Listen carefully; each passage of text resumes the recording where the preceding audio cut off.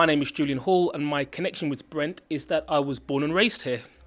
I've gone to school here, and I still live in Brent. So I grew up in Harlesden, and I've also lived in other areas of Brent, like Stonebridge, Kilburn, and Chalk Hill, and I currently live in Cricklewood. Reggae means a lot to me because it's the thing that, looking back on it, formed my identity with my parents. They came from the Caribbean.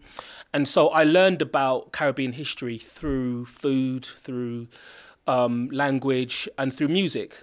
So as a young boy, I would go through my dad's record collection.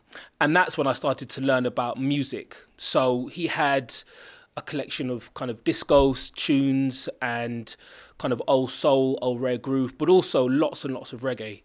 And that's where I started to discover artists like Bob Marley, Dennis Brown, Eka Mouse, Yellow Man, and so on. And, I just fell in love with the music since then. And as I got older, I started to kind of go to the record shops in Harlesden and, buy my own music. And both me and all of my friends, we were, really big into music, and reggae was a core part of, our experience as young people in Brent. So reggae, the language, so, lots of the way in which Jamaican slang or patois has become a very British way of speaking. Lots of the terms and phrases that came from reggae music. So we learned how to talk Jamaican through that music, right? Because many of us didn't go there, but our parents spoke to us, in a West Indian or Caribbean way, and we learned different ways to speak in a Caribbean or Jamaican manner through reggae music particularly. But also, reggae music dealt with a lot of social issues that we could connect with. It dealt with issues around identity and around history, around food, around relationships, around politics. And all of that was almost part of our kind of cultural education looking back on it. So even the foods that we ate, the things that we chose to, eat as young people when we were out, patties and jerk chicken, and the culture that we enjoyed when our family would come around, or there'd be a barbecue in the park, or Notting Hill Carnival. A lot of it was powered through our, our love for reggae music, and therefore, because reggae music was almost like the bridge that connected us back to the home of our ancestors, as it were. As a fan of reggae, it really did influence the way we dressed. So actually, one of the first businesses that I set up was with my girlfriend at the time and my friends, was a fashion company. And that fashion company was heavily influenced by reggae and dancehall music at the time. So, that was when we're talking kind of like early 90s, everything was kind of ripped, or we had kind of bullet holes in clothes, or there was the famous string vest, the jeans. There was something called click suits, which was like a corduroy matching tops and bottoms, and we made those, and that formed part of our business. So it really did. It heavily influenced how we dressed. And what was interesting is, even though we listened to as much rap as we did reggae, we were probably more influenced by the way in which Jamaican artists dressed as opposed to rap artists. So, the shoes, there was like, ballet shoes and, kind of bandanas and kind of fake gold teeth caps and, rings and chops or bracelets and chains. All of those things were in the main influenced by reggae artists and by Jamaican culture, and that's how we dressed. So, in my kind of primary school days, it really was kind of reggae, pure reggae. So we're talking, the Bob Marleys, the Dennis Browns, Yellow Man, Eka Mouse, kind of traditional reggae. And then as I went into my teens and early 20s, it was more kind of dancehall, bashment type artists. And so you're talking about some of the earlier ones would be people like Papa San, Ninja Man, Cutty Rank, Shabba Ranks, Super Cat, and then the newer ones would be people like Elephant Man, Beanie Man, Bounty Killer, Spragga Benz, etc. And we were right there. If there was a concert, Ninja Man was there, we were there. If there was, I even went, lots of us even went over to Jamaica for the kind of reggae sunsplash, and so we were really, really closely connected to the music. It meant a lot to us. Yeah, so BBMC here, it was a place where we would come to kind of soak up reggae culture and music culture. In Harleston and just in Brent in general, there were lots of kind of house parties that we'd go to. There were lots of what they call shebeens, or kind of late night places where they probably shouldn't have been setting up sound systems and playing music. But we would just tag along and we would go there, and people that were maybe 5 or 10 years older than us, we would just follow along, and they would just take us into, places where, there'd just be a nondescript door, and you'd walk in and, there'd be music and people and not much lights, but lots of vibes.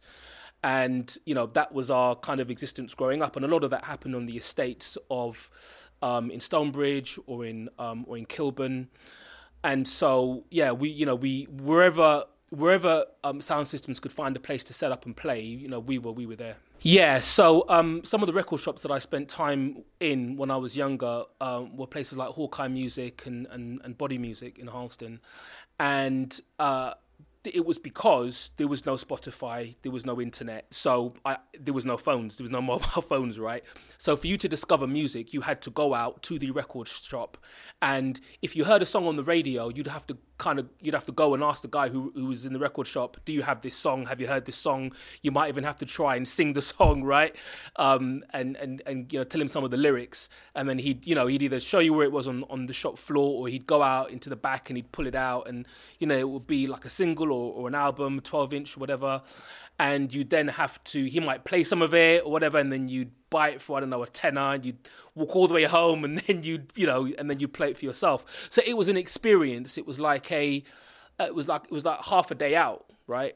And so those places became meccas for music discovery. That was our Spotify, right? So Body Music was my Spotify, Hawkeye was my iTunes. When I was younger.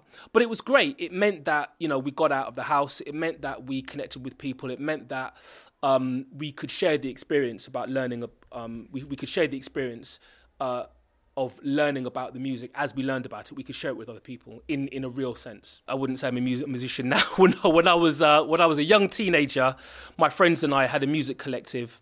And it was a rap music collective. It was a hip hop thing, but there were other friends of ours from Brent who were strictly reggae, and they were part of our collective, and they influenced our music. And lots of friends of mine who were in Brent who were just reggae artists. We grew up with them. We still know them. Some of them are big names now today. So yeah, we were there, as they were honing their craft, and we were influencing each other back and forth. It was a great experience. So when I listen to music now, I can definitely hear the influence of reggae in today's music. I mean, it's interesting just having a conversation earlier on with one of the guests here, and just saying that young people, even my own kids, they'll sing a melody or they'll use a piece of slang, and they think that they made it up, or that, hi dad, I've just discovered something, I'm going to teach you about something cool. And I have to remind, my daughter particularly, that it was my generation and generations before that actually originated some of that. And now it's just being recycled.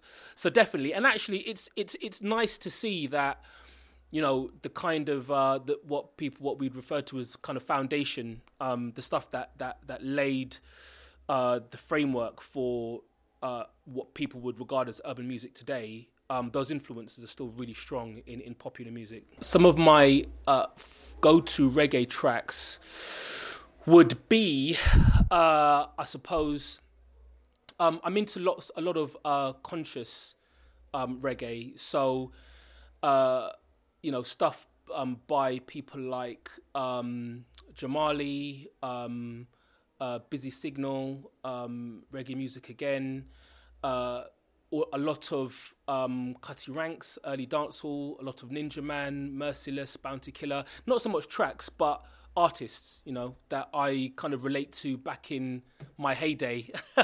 but even today, there are lots of amazing artists, who are keeping conscious reggae alive, which is probably today my favourite genre of reggae music. Coming from such a small island, reggae is arguably one of the most influential genres of music in the world.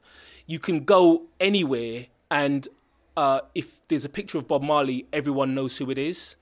I think the only other two people you can do that with is Michael Jackson and Jesus, providing you've got the right picture of Jesus, but we won't have that discussion now. But I think it's testament to how impactful the genre was and still is. And I just think it's fascinating that such a small place can have such a massive impact on the world. And, I'm proud to have Jamaican blood in my veins and to have grown up with the genre and to feel like I'm part of it, even though I'm not a musician.